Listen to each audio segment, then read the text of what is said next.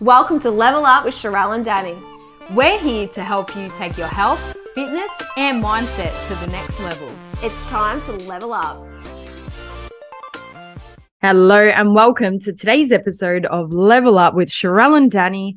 Today we are talking about niche marketing. What is it and who needs it? Yeah, so this topic, I guess, arose from a question that we got in the DMs or in the Q&A boxes somewhere along the lines on Instagram in regards to whether you actually need to niche down. Now, this is important for obviously not only those who are personal trainers or practitioners or online coaches, whatever role you might be playing like in the health and fitness industry, but it's also just important for business in general. So we're going to have a little bit of a chat about like niche marketing and like niche communities and like what that even means. Yeah, it was interesting to read the nature of that question where the woman who reached out sort of felt as if she was doing something wrong because she didn't have a niche. So people must always think, okay, I need to have my niche and all of that. And you hear that a lot in sort of marketing courses and business, find your niche and all of that. And yeah, today we'll talk about how we sort of got to our niche. You don't just decide to embark on a journey and your career and go, okay, this is my niche. Like it takes trial and error. Yeah. Well, straight up for you, Danny, like yes or no answer. Do you need niche? I think you do. Yes. Yes. Good. We're on the same plane. Yes. Next. Danny and I have got notes, but I'm like, oh, I wonder if she's on a different page here. But yeah, like we both are under the impression that niche is important. But how you get to that niche is going to look so different, and there is no one way of doing it. But we really want to, I guess, dissect like what a niche is, because I think that there's confusion out there of like what a niche is. And then we can talk about the context of niching down for marketing purposes, for community purposes, and something that I was even thinking about for satisfaction purposes. Like we like working with people that we like working with. Yeah. So if we can work with the type of clientele that we authentically know that we can help, like genuinely we're like, yes, I can help you, then we're going to be like, it's going to be easier to market, it's going to be easier to sell, it's going to be easier to build a community, like all of those things all of a sudden become easier rather than trying to work with everyone. Because unfortunately, like, and I think generalists are great. Like we all start as generalists, by the way. We all start sort of working with like a bit of everyone to sort of figure out who we want to work with. But eventually, like niching down is what most successful businesses will do. Yeah. So whether you're selling a service or a product or anything in which someone can purchase something, you need a niche. Like, for example, a product at Kmart doesn't appeal to everyone, but they know the marketing and the language and everything to draw a specific person into that aisle to that object. Same with coaching services. It's really important to have that specific group of clientele. It could be gender, it could be age, it could be fitness goals, it could be type of equipment they want to train with, training styles, experience. There's so many different categories. And if we're to give the best service and really fine tune our niche, it's about us recognizing who are the kind of people that we can help and that we enjoy helping. Yeah, absolutely. One cool concept that I wanted to bring up, and there would be a lot of people out here that would have heard of the concept of true fans. I'm not sure if you've heard of it, Danny, but basically there was a guy called, what was his name? Kevin Kelly, and he wrote an article, I think it was way back in like 2000, early 2000s, which is a long time now, which is, it's a long time ago. Early 2000s when I guess like the online, like the internet, that was becoming sort of a mainstream thing. And he wrote this article called 1,000 True Fans. And basically he was the whole concept of the article is that you don't need millions and millions of followers to have a successful business. And this article was directly targeted towards musicians, I believe at that time. He was saying like to be a successful musician or in that industry, you don't need like millions of people listening to your tracks. You don't need this big extravagant following that, is still believed now that you need hundreds of thousands of followers. He was saying you only need 1,000 true fans. And there's a difference between a follower and a fan, right? Like a true fan is someone where you put out anything and they're like all over it. They love it. They're buying it. They're here for you. You don't even have to tell them what it is. They're buying it. And it's very different to like an Instagram follower or like a follower on TikTok or like a friend. Like they're very different. And I almost put true fans in the category of people that subscribe to your email email list, or maybe like YouTube followers, or like clients, obviously. Podcast listeners. Podcast listeners, like people that are like engaged for a long period of time. They're listening to you. They're really they're not just following, they're not following, they're actually engaged listeners. They're engaging with your content. They're your true fans. And basically that's when we need to be starting with marketing, right? Like nurturing people to become true fans.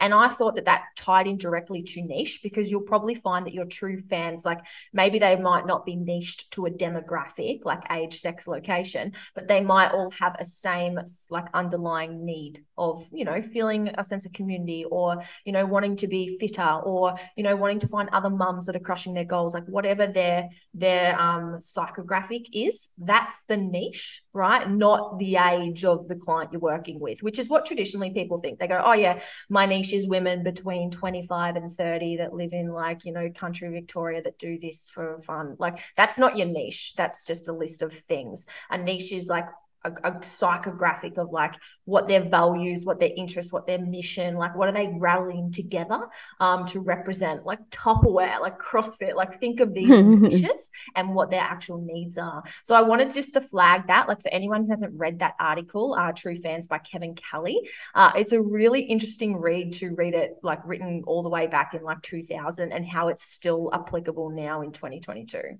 Yeah, Kevin Kelly, thank you for that share. And it's very important to recognize that. And I think in one of our other social media episodes, we did talk about for people who have an online presence, try not to get caught up in just the number of followers, particularly if you are a trainer or offer a small amount of work like face-to-face. You don't need 1 million followers. Like if your books are filled at 30 sessions, spend time nurturing those true fans, find ways in which you can, improve the service to them and all of that. So I think it's very different from a sense of being a coach, because that's what we're talking about today, an online presence and niche compared to face-to-face as well. Very different. Online, you can probably put more focus on your online presence and everything like that.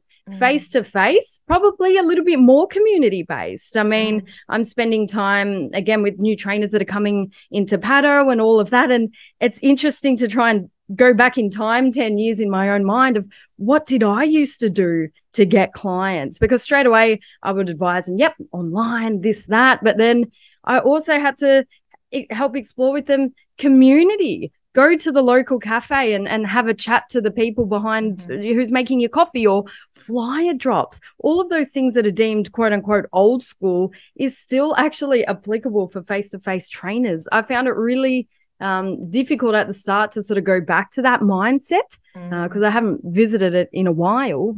But it is, there's two different ways in terms of face-to-face versus online niche, but there is overlap, of course. Yeah, absolutely. It's so much harder to build community online than in person. I think people think it's the other way around. It's actually incredibly difficult to build a sense of community online, because online, when we look at a following, it's a pool of people, like just dots in a pool. They're not really connected. Whereas like, let's say at Paddo or at a gym, like where you're connecting with people, it's a web.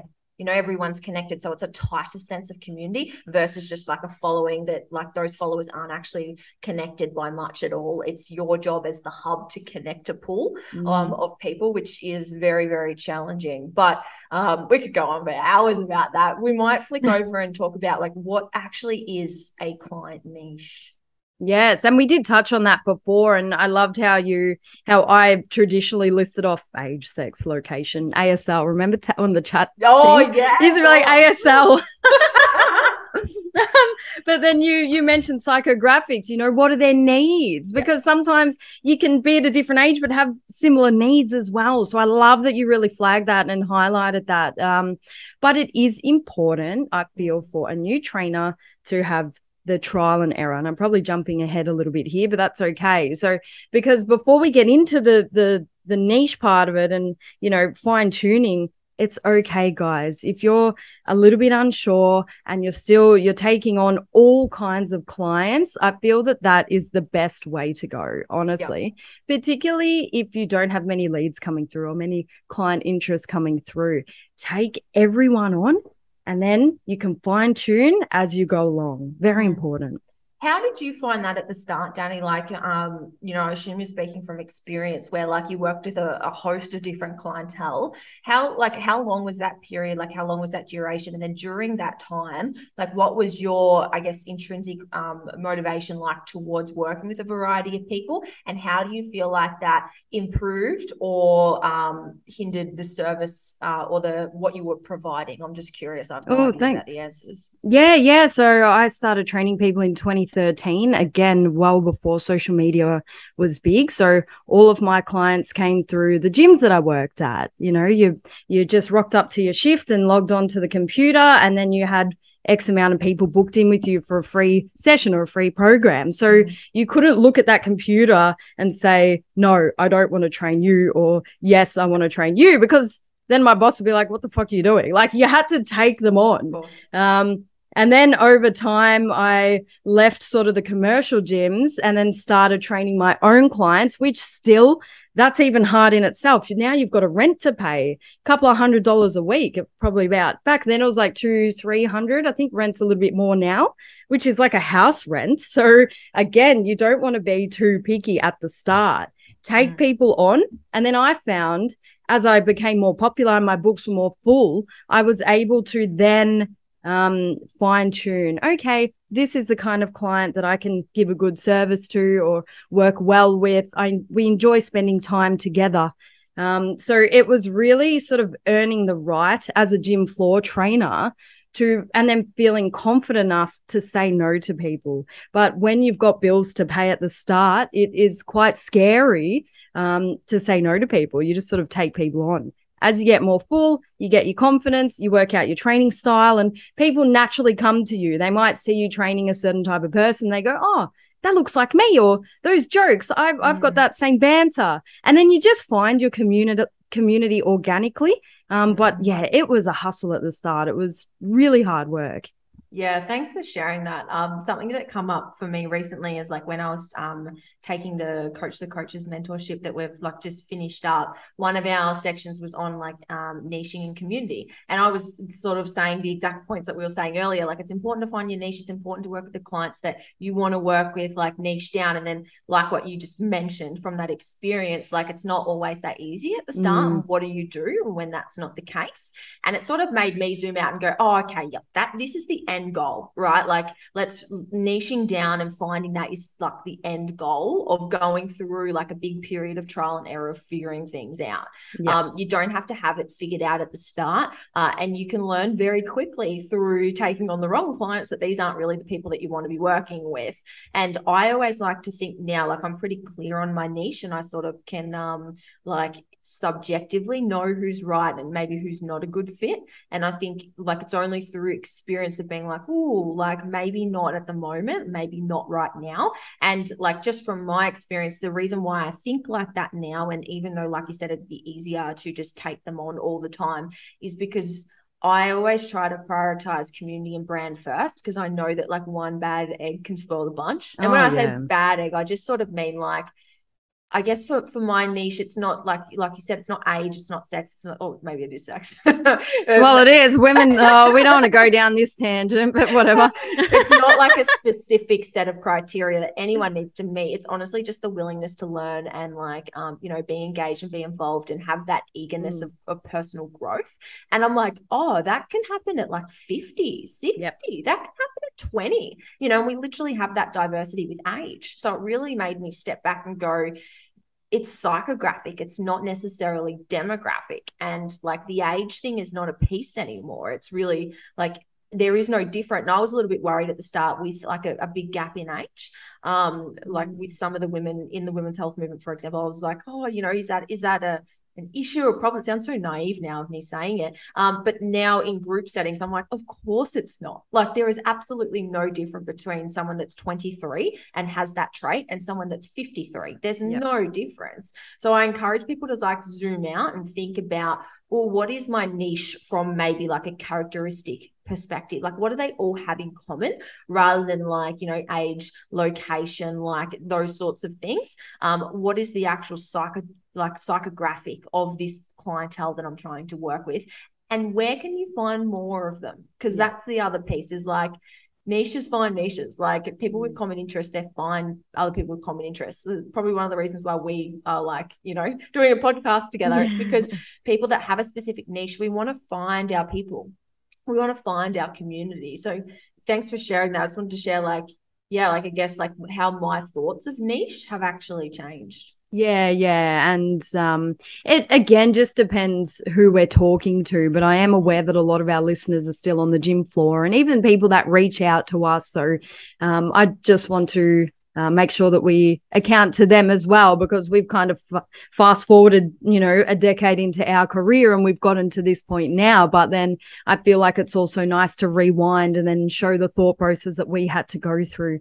What I did enjoy at the start when I sort of, the first 2-3 years of my career taking anyone on, you learn how to communicate with different people. Like I would have young teenage boys or older people as well, and you did say that the age doesn't really matter, which is correct if the personality traits align. But I feel a conversation with a 14-year-old or 16, whatever the legal age is to train at a gym, would be different to maybe a 70-year-old with grandkids. You know what I mean? I feel like extremes matter. Yeah, extremes matter. Yeah, but from a face-to-face, I mean, if they were in a big community pool online, maybe different story, but face-to-face, just the banter's different, and it really challenges you to know what questions to ask that person or what space to give them, or did you see the game on the weekend, or how are the grandkids, or the weather. Look, when in doubt, the weather. But you know what I mean? So it was a really cool experience to be able to go through aligning with different personality types and different kinds of people. But yeah, as I said, as soon as I got in the position where I could, work online and create a different niche and more fine-tuned, I jumped on that straight away. It's just more enjoyable for everyone.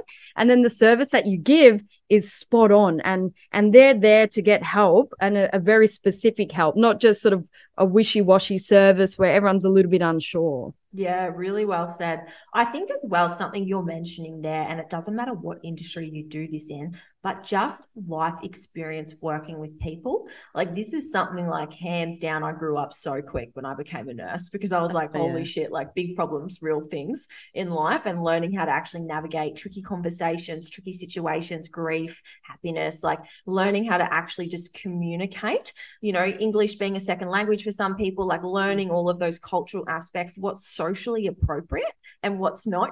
Some people, they'll say something and you're like, that is not socially appropriate. Yeah.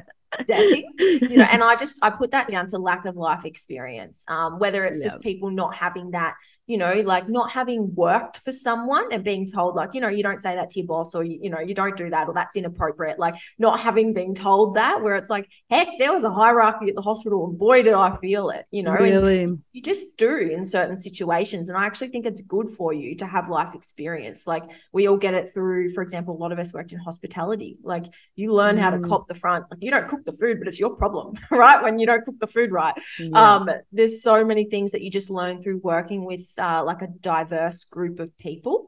And then not only that, but then you discover like who you mesh with. And, I say like, would I take them fishing? Like who I would take fishing, who I'd leave on the shore. Like you sort of develop that thing. And that was just my subconscious way of being like, that's my person, like they're my people, I would take them fishing. So whatever language and whatever way you need to frame it, I'm always a massive fan of like trusting your instinct and trusting your gut. Like it doesn't have to fall into such an objective way. Like when we try to make things too objective and too analytical when it comes to these sorts of topics, we usually just go to fact. And we do need to go more about like what do I like, who do I mesh with, where's the positive vibes, the energy. Like I do feel like we need to take that into consideration when you're thinking of niche. Oh yeah, and it always comes up as well, like particularly for new trainers or people that are taking a new step in their career and a new challenge, like imposter syndrome and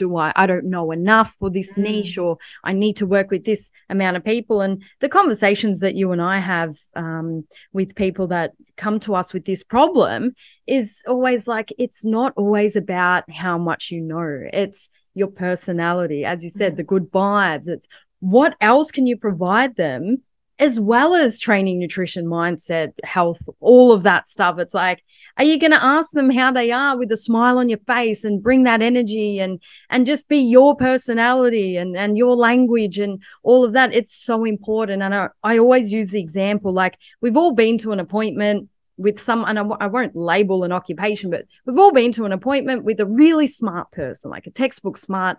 They know all the answers, but then their people skills are just so poor that you leave feeling really like bad. Well, I wasn't going to name occupations, but yeah, straight into it. You know what I mean? But I suppose a lot of people are for that job, to be a surgeon, you need to be just focused. You can't fluff around, you know, talking about other stuff when you're about to do open heart surgery or whatever. Like, but for a trainer, your client doesn't want to come to you in most cases and you just spit out anatomical knowledge and, you know, origins and insertions of muscles and all of this and just, you know, try and show how smart you are. They want to come, have fun, get their problem solved with you in a way that's not like in a layman's term that they can understand. It's good for us to keep learning and knowledge, but at the end of the day, we need to stop putting so much pressure on ourselves to know it all, because at the end of the day, your clients just want to come in and have a really good time as well. Absolutely. I saw this thing the other day and it was like most people don't continue like reading above their level of a year 6. Like that was the average reading level like globally. And he was sort of saying like to the point of like, think about whether people understand even what you're saying. Like, who are you actually speaking to? Are you speaking to the 1%ers in your industry? Like, if you're wanting to work with, like, you know, Gen Pop, like, are you just speaking to the other coaches? And here you are worried about whether you're smart enough when they don't even understand you. So sometimes I think it's really important to zoom out and do that. And don't get me wrong, like, even I've had those thoughts most definitely when I first started, like, oh, I'm not smart enough. Why would they want me on their podcast? Like, why are they coming to me? They're a coach. Like, I had all those thoughts too, until I realized why people were actually coming to me and why people actually wanted me. It's really not because of my smarts. Like, I have no issue with saying, like, I'm an intelligent person, but like there's a hell of a lot of people more intelligent than me and they could go to them too. So it's just about realizing the value that you actually provide is far beyond your intellectual means. And no one actually cares what you know unless they know that you care. And some people don't have that second ability to really communicate with someone, hold space, build rapport, have good communication and dialogue. And the reason why I dropped the thing about the surgeon was like, no disrespect, because there's a lot of great surgeons out there with awesome, you know, communication skills. But I've definitely been on the opposite side where a surgeon will come in and go, blah, blah, blah, and then they'll walk out and then the patient will be like, and I'll be like, so what that means is, and then that's your role as the personal trainer. Like, people are coming to you being like, I saw this and there was keto and I don't know and blah, blah, blah. And you're like, okay, let me simplify and show you the correct way. That's actually your role. No, yeah, simplifying it to give them that comfort as well, because as you said, they might hear something from the surgeon, or, you know, I'd get patients with referrals with their MRIs in their hand being like, oh my God, all these big words, it looks really bad. But it's so beautiful to be able to calm them down and go, no, it's okay. Like, it means this and this is what we're going to do about it. Sometimes you read those reports and you're trying to like articulate it and you're like, oh, okay, so nothing's wrong. Literally, it's like 3 paragraphs of long words and you're like, yeah, you're fine. Oh, it's bullshit conclusion. NA, like nothing's wrong, but it's like all these words. But honestly, that's the way the world works. And we just have to realize that, you know, when we're trying to do what we do, and like the fitness industry is so young and so fresh, that we can just do whatever the hell we want if we've got the right intentions at heart. But I think, like, zooming forward, yes, working with everyone, yes, trial and error, yes, really figuring out who you like to work with, who you can genuinely help, where your skill set lies and what you love doing. That's really important. And that can be like, you know, 3 months to like 3-5 years. Like, you can experiment for a long time until you really figure out your niche. But once you get to that point where perhaps demand is high enough where you can really niche down, or the alternative is like the demand doesn't have to be there. You can just engage in like niche marketing and really start marketing towards that niche and start attracting that type of client. Yes, it might take a little bit longer to be able to get there, but you'll get to the niche a lot quicker than, you know, just sort of the alternative, which is waiting for the demand to fill up and then picking from the bunch. Once you get to that state, like, I think it's really important to, one, recognize when you're there.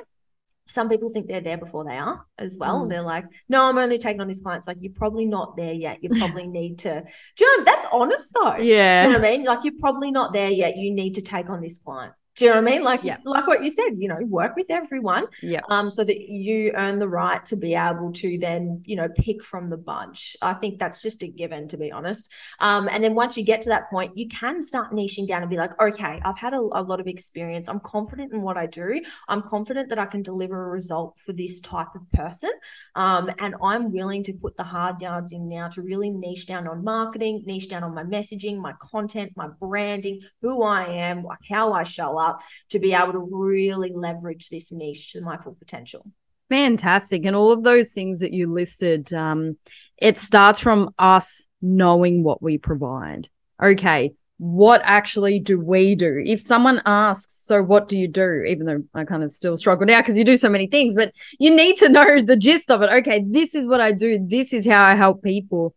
My biggest challenge, and I knew I had a problem with people understanding my niche, was when I didn't understand my niche. And that was when I was crossing over or trying to bridge the gap between being a trainer, and then I sort of went to online only, and then I finished my osteo degree and then was molding that in. So I was working hands-on for a bit, and it's like what I was putting out there was a different message to what I was actually doing. And I recognized there was a problem when people would message and say, oh, can you help with this? Or what is it that you do? And then I'm like, oh my God, I'm putting all this stuff out there and people still don't understand what I do. So that's when I really had to have a game plan and a chat to myself and go, okay, we need to be really clear in your marketing, in what you're talking about, in what you're showing, so people can understand when to come to you or when to send people to you as well. So from a business point of view, it's really important to be specific, because if you don't know the kind of service, or if you're trying to wear all the hats, then and you're confused, people looking at your content and reaching out to you and all of that, they're definitely going to be confused. Was there a specific time or like a specific situation where that became more, I guess, like more in your awareness? In my awareness, it was when the crossover, it was when I was still working hands-on, but I was only posting and talking about exercise. So I never made one manual therapy post on my Instagram. And it was when a dry needling company reached out to me, because I'd always, like, all my stories posted I was doing dry needling just because it was fun and something cool back then in my eyes and all of that. I'm like, look, I'm putting needles in people and myself. And then I had a company reach out saying, hey, like, I've seen your stories. Would you ever take on like an ambassador role and post on your news feed?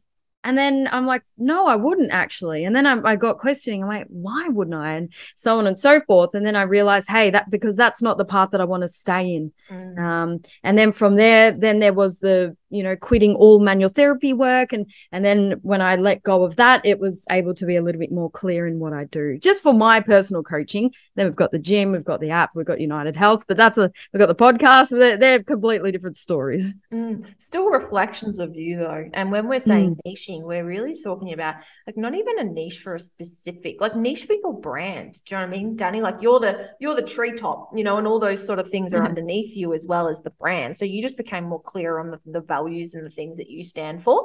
And therefore you started reflecting and mirroring those. And I was even talking about this on my story the other day, sort of, like how my messaging's changed like over the years, and the same for both of us. Like maybe the values that we reflect, like on socials and like, on podcasts, like we've rebranded the podcast, like we rebrand, like rebranding is fine. It's almost like re-niching, to be honest. It's like reuniting your message in a way. And, as you were saying that, you're like, oh, I never posted it on my grid. Like I rarely ever posted nursing on my grid. Like I did every now and then. It was a hat that I wore, but my page was fitness. And I didn't even realize at the time that, that's just sort of the direction. I feel like it's a forecast of like where you're actually going or what you're actually doing. So we have lots of niches, and I definitely still have a heavy nursing shift working niche, but not because of the fact that I'm a nurse, but because of the fact that I was a nurse that prioritized health and fitness and recovery and sleep, and like still the two that put together. Like people didn't come to me because of that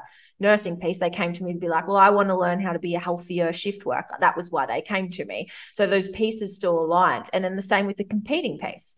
It was like, well, people don't really come to you because you're a competitor. They come to you because of the type of competitor that you were, right? Like, and what you actually stood for as that person, because anyone can look good. Like anyone can sort of have a body. There's a lot of people on socials that look a certain way that don't have community. They might have following, they don't have community. And it's really important to understand those two. But as you become more certain of yourself and more clear of the messaging and the brand that you are as a person, the better that you can niche down to be able to really understand. And I think it's important because I think even at the start, I tried to speak to everyone, like as well, like on socials, I tried to sort of like cater to everyone. Whereas now I post content very much for like the type of person that I am and the people that I'm directly speaking to. And every now and then I'll get someone comment on it and be like, this doesn't make sense for me. I'm blah, blah, blah. And I'm in my thought, I'm like, I'm not talking to you. Like, I'm like, go away. I'm sorry, but I'm like, I'm not talking. Like, for sure, you're going to get that, right? You're going to get that when you're speaking to a pool of people, but the message isn't going to resonate with everyone. And it's really important because you're only trying to resonate with a specific type of person. And it's the same thing we do with the podcast. Like we've said so many times, like not every episode's going to land for every person. And that's so okay. We want to make sure that there's something for everyone at some stage, because this is sort of like a social platform.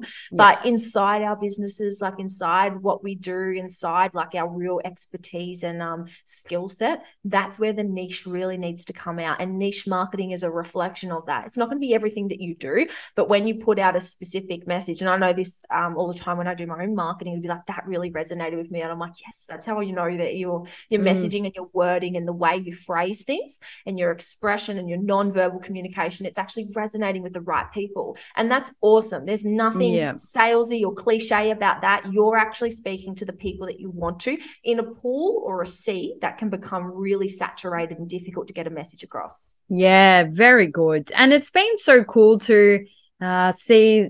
I feel like, as you said, social media or the news feed is like a forecast almost, or it's a reflection. And you and I, when we were competing, it used to be a lot of body shots on there. And I'll ask you about your sort of recent post or last week as well regarding that. But we've both gone through that same transition. We started just posting about our fitness journey and a lot of body shots, and this is how many macros I'm on, this is what I weigh now, and all of that. And it worked for us at the start because we had a little bit of authority in the industry. We practiced what we preached.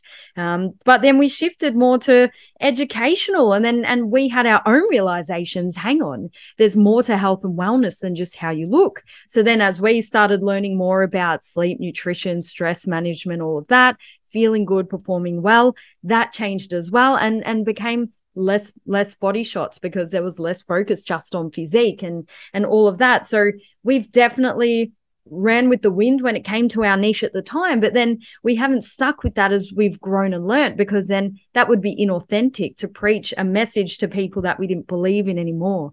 So there's definitely been that transition. And the other week, I can't remember, quite recently, you did post, this is what my grid used to look like. There were a lot of delicious photos there, but now this is what it looks like. So do you mind me asking what made you sort of highlight that? What made me even realize it? Oh, I know what it was. I was reflecting on like the new generation, I guess, like coming into the fitness industry, and like that we all sort of start with there. We all start with the same photographers, the same photo shoots, the same things. And like, you know, even like a lot of people are inspired by other people doing photo shoots. So it's the same look, the same stylist, the same thing. And I was scrolling through and I was like, yeah, like this is honestly, I find it so fascinating, just like the sociology way of how we function as humans. I find it so like interesting, like how we role model and how we look up to others and how we're influenced by certain industries and people. And I was just reflecting on that, and then looking at, like, I went back and looked at some of my old content, because you know how on Instagram you can look up your insight and you can look at your analytics with stuff most likes, most saves. saved. Instagram's done a lot of like new features. If you haven't done any scrolling, it's so interesting to go back and have a look. And I was just looking at all my old content, like most saves, most likes, most reshares, etc. And I noticed that it was just all my educational stuff. Cool. And right down at the bottom, it was like, you know, all the old shots that I used to do, which is still fine. Like I said, there's nothing wrong with it. Like in my opinion, the captions are very insightful. Sometimes didn't mean much with the photo. But you know, and value is so different for everyone. What some people find valuable, others won't, you know. So it's some people don't find education valuable. They just want entertainment on a platform, and that's so fine. So again, that's why niching is important. But I was just reflecting on, like the content that's got the most reach has been usually the most educational or inspirational. Like if I've made sort of like an inspiring reel or something like that. Great. Anyways, and then I just did some scrolling of myself, and I was like looking, then it sort of was like black and white of like how different my feeds looked. And I was just sort of speaking it on my stories about, it's not, I didn't intentionally do it. It's just happened as I've grown and evolved, and the type of content that I intrinsically get more value out of creating. Some of those reels can take like a long time, whether it's like recording in the gym and then like exporting it and editing it and sending it for captions, doing like all this stuff. It can take a long period of time. So it's rewarding to know that that sort of stuff is making the most or giving the most value to a lot of people, and they're using it in a way that I want to. And then I was reflecting on like the women's health movement brand that we put a lot of work into, and like how strong that brand's becoming as well. And I think it's a reflection of all the pillars underneath it, like you, your staff, like the stuff you put out, the things you do and say, and the things you don't say, the messages you support and the messages you don't support, and all of these things. Like brand takes years to build, years and years and years to build, decades, a lifetime to build, but it can be destroyed in seconds if you embark in the wrong thing. So I think it's something I wasn't aware of when I first started on socials. And like I said, neither right or wrong, but I just know the projection of the way that I want to go and the way that I want the women's health movement to be perceived, the way I want to be perceived, the opportunities I want to open up doors to, and where that has to start. Like, what are the small micro actions that I have to just consistently do to make sure that they come to life? Yeah, that's brilliant. And to be honest, I thought initially you were going to say the other way around. The body shots had more saves, likes, views, but then that proves that the people following you are the ones that are there for what you actually want them to follow you for, which is the education and the effort that you put in the other post. Whereas someone who may have grown their followers, 5 years ago when it was easy to get followers, or they might have just been collecting the numbers rather than giving value, a lot of the time it would be the complete opposite. People are just there to have a look, have a bit of a sneaky perv, press like, and then move on, but then never be a part of the community, never be a part of the service that you're providing. So those statistics just there really prove that you have fine-tuned that niche. And I think it's good feedback for everyone else to go back into their insights. Make sure you set your Instagram page to business. You'll get access to your insights, and you can actually have a look. Oh, these posts actually got the most shares or reach, as you mentioned earlier, and saves. So well done. That's very good.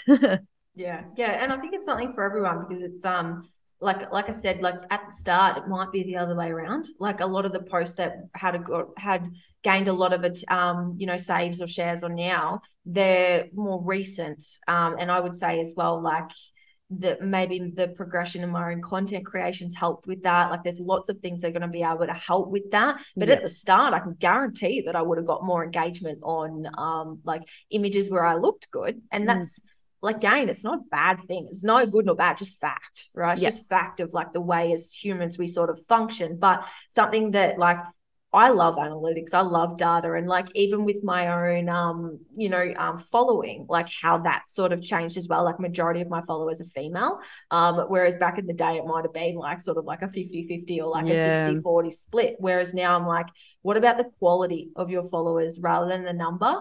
And I know there's a lot of people out there that sort of preach going through and like removing a lot of like bots and people that aren't genuine followers, because it actually dilutes the way your algorithm works on Instagram. And this is why a lot of people that like buy followers and just, do that sort of shit, they just shoot themselves in the foot. Honestly, it's like the biggest, you've absolutely screwed yourself here in your account. You may as well start again.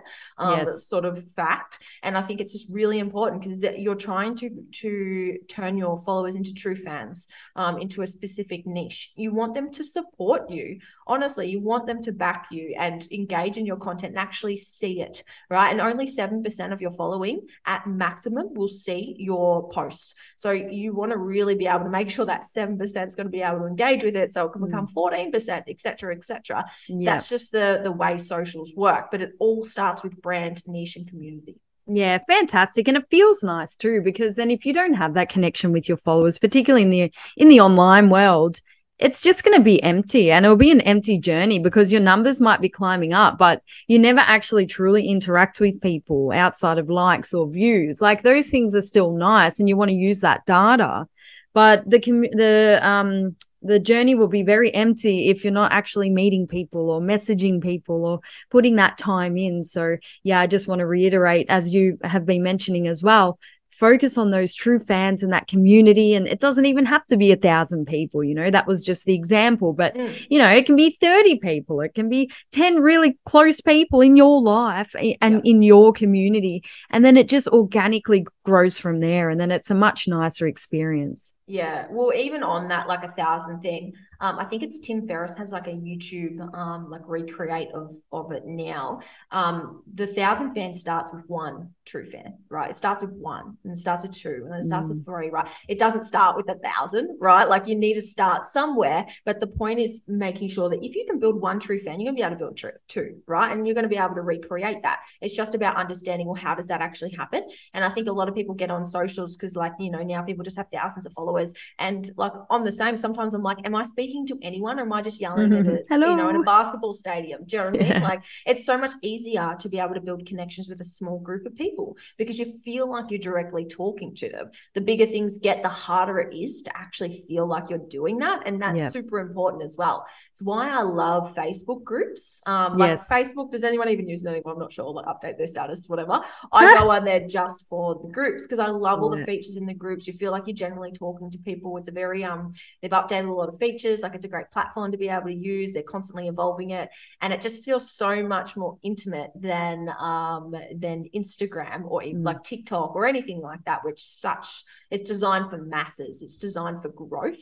It's not designed for connection. So that's why when you're in the online space, it's also important to understand like what platforms you're using to try and build community, because every platform has a different need or a different offer than the other. So it's really important when you're trying to build niches and communities that you're actually collecting containers and pockets in spaces that you can deliver a really good value to. Yeah, and it takes time and effort and energy always. I mean, the world is so fast paced now, and numbers, consumerism is through the roof, and there are millions of people we can interact with in a day. But if you're to build those true fans, you do need to put in the social time, effort, and energy in order to nurture that relationship, because it is a relationship at the end of the day. We can't just go straight to the end result. Take the time out to grow and learn and enjoy it while you're going on. Yeah, enjoy it. I think that's so important. Like, we're so quick to want the next thing or be at the end, rather than being like, oh, it's so fun when you're first starting. You can make all the mistakes and have trial and error and just learn along the way. But in regards to like niche marketing, niche community, like, we've mentioned a lot about it and like maybe our own experience, but some of the benefits of niching down, like all the benefits actually outweigh the negatives of niching down. I personally don't feel like there is any negatives of niching down anyways, but when you do niche down, you can really allow yourself to build a standout brand where people know you for that. And that's a benefit, right? Because think about it. If you cut your finger, what do you go and get, Danny? Mummy. No, Band-Aid. Yeah. Did you know Band-Aid is the brand? Well, there you go. Well, what's the alternative? A tissue? No, it's called like a sticky or something. Like Band-Aid is the brand. It's like Panadol. So you go. Wait, what? Is Band-Aid not the actual name of that plastic thing that you put on a cut? No. Get stuffed. Wow. Yeah, you go and get a Band-Aid, right? And this is I just need a moment. I just need a moment. You just need a moment. But like what we were saying about the AirPods, you know, I just need my AirPods, you know, we associate things with the brand, not so much the product. I don't go, I need some paracetamol. I need some Yeah, ibuprofen. Panadol. I need some Nurofen. I need some Panadol. We use Wow. brands because that's what we remember. We Yeah. remember the brand and how it makes us feel, and the I guess the reputation of the brand as well. Like I go in the supermarket and I'm like, well, I'm paying $6 for Panadol or $2 for paracetamol. I'm gonna buy the paracetamol because I know that. But to You still someone call it Panadol. yeah, but for someone who doesn't, they're going to go, oh, I trust Panadol. I trust it. I trust it more. Look at the packaging. Yes. Like it's shiny. Like it says fast absorbing, enteric coating. What's that even mean? Like, and they just pick it. Sounds fancy. You know, even think about Endone. It's oxycodone, right? Like everything has a brand name and then like a pharmaceutical name or a traditional name of what it actually is. So when we niche down, we become a brand, right? We can become a brand of what that product or service is. I want to be known for women's health and fitness. Like that is what I want to do. Women's health movement. It's very clear. And that's like what I was saying is like my mission, vision moving forward is being able to do that. So when people think of women's health and fitness, they come to us. Not because of from a vain perspective, but because I know that we can deliver the best in that sort of area. And that's just what I'm confident on. So when you can become that clear and really want to stand out as a standalone brand, you get to monopolize the industry, set your standards, your prices, your expertise, your clear guidelines, your way of doing things. Like you get to set that because that's what a brand actually is. And I think that is so freaking cool when you can actually do it. It's a monumental achievement for people that actually get there, because we look up to like Apple and Nike and, you know, all these massive brands that have monopolized the game. And then they've absolutely monopolized the way in which they do things, which is very, very cool. And I think we can all do this on a micro level as well. We can all do this locally. Something I think a lot of people don't harp down on. If I was like a local in-person PT or whatever it might be, I would niche hard in my local area. Like what you said, I would be on the gym floor. I'd be the best freaking personal trainer at my local gym. That my books were full all the time, so I could up my prices and half my clients. And I could move some online, and I could do these sort of little things until I became the best personal trainer in Geelong. Eventually, when you become the best, you get optionality and you get to diversify your audience, your brand, your service. You go online, you can go globally, you can do lots of things, but you don't even have to do that. You don't have to scale, you don't have to get bigger. But niching down is just going to make you enjoy the process a lot more and also be able to charge more according to your worth. Yeah, for sure. And just to go back to that, the Band-Aid, I mean, I think what they nailed so much is there was a distinct problem, which was the cut on the finger, and then that is their solution. So straight away, we tie their brand to be a solution to a very specific problem, which is why they just nailed it. What I noticed about Colgate, have you ever tried to bloody buy a toothpaste, which you would, because hopefully everyone's brushing their teeth every day, so it runs out quite often.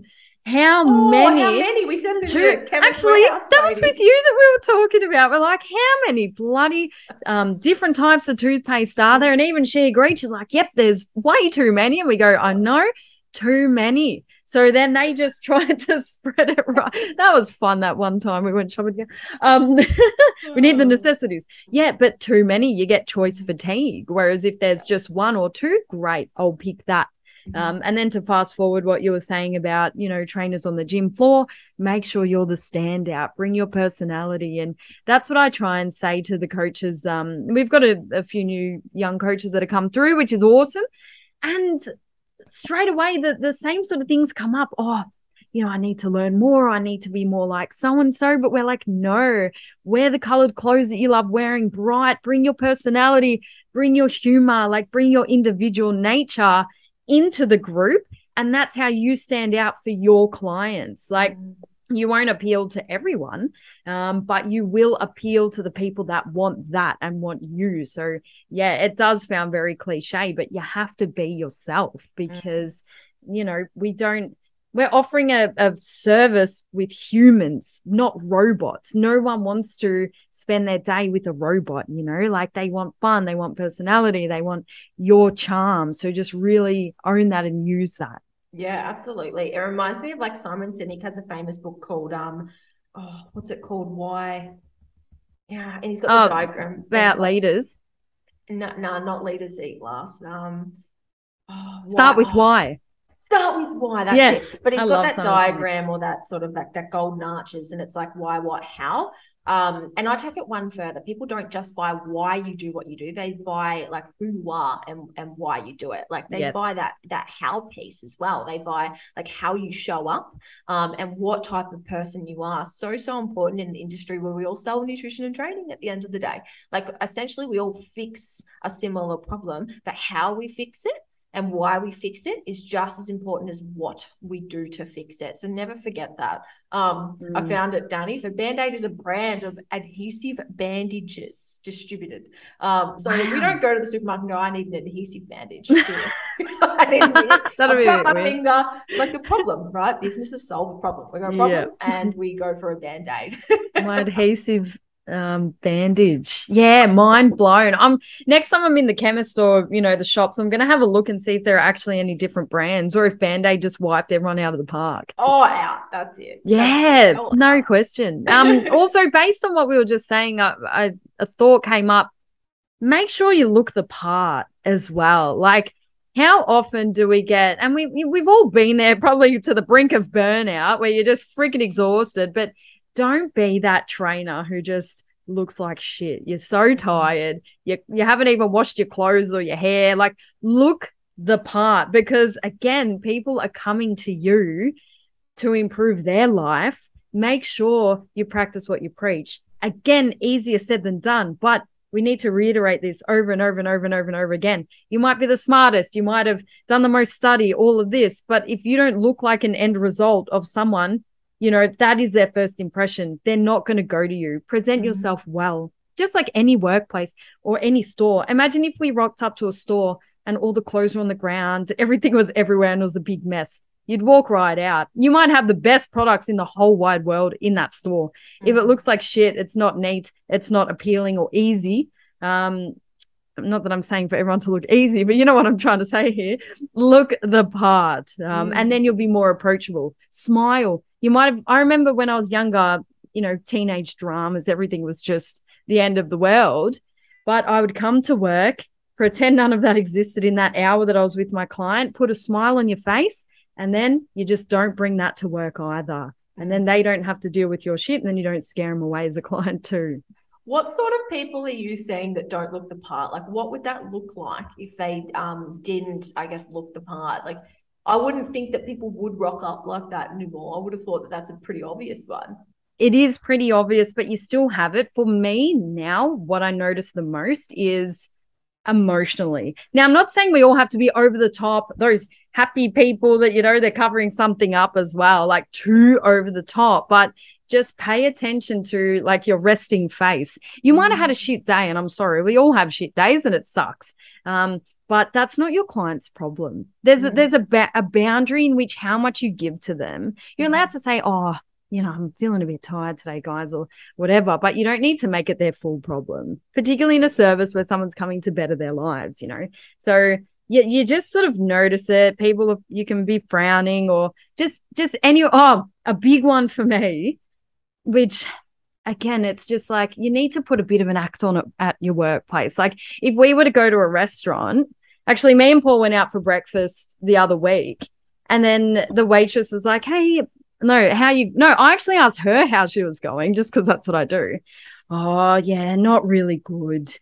And then just was staring at the ground for a bit like, okay, well, this is a shit person. But, oh, you okay? Yeah, we're really busy. And then just went on a tangent complaining about the whole restaurant. Do you think we stayed and got our eggs? We got the hell out of there. I go, I don't want eggs from these people who can't hold their shit together. Let's go next door. Imagine how they're going to come out poached. Literally, we probably ended up walking out with salmonella or something, The yolk would have been hard boiled, and that would have been the end of it. Day gone, your week's gone when that happens. You know what I mean? So impressions are everything. I'm not saying to cover it all up and pretend that nothing ever bad happens to you, because that's bullshit. Yep. But time and a place, guys. Absolutely. It sort of reminds me, like I was just thinking, myself back in the day when I was nursing.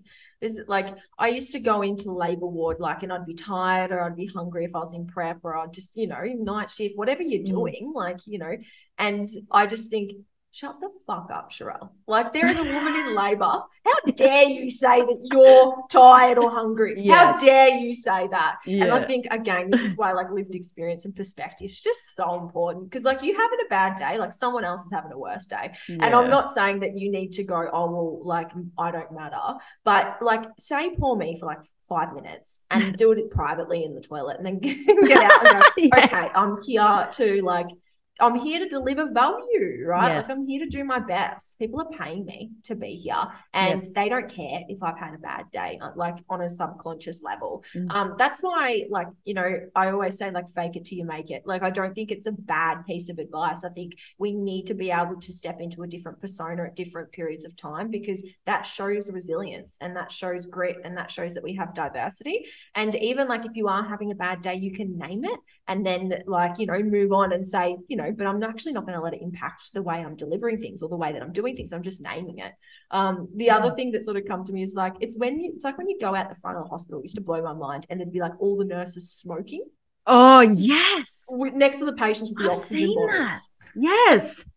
Literally. What is that? It's just the definition of like when you, I guess you like, and I say this lightly because no one really, like, a lot of people don't want to smoke. It's an addictive trait, of course, and it's a hard thing to break. But I'm saying it's got nothing to do with the person, but what is the perception of that?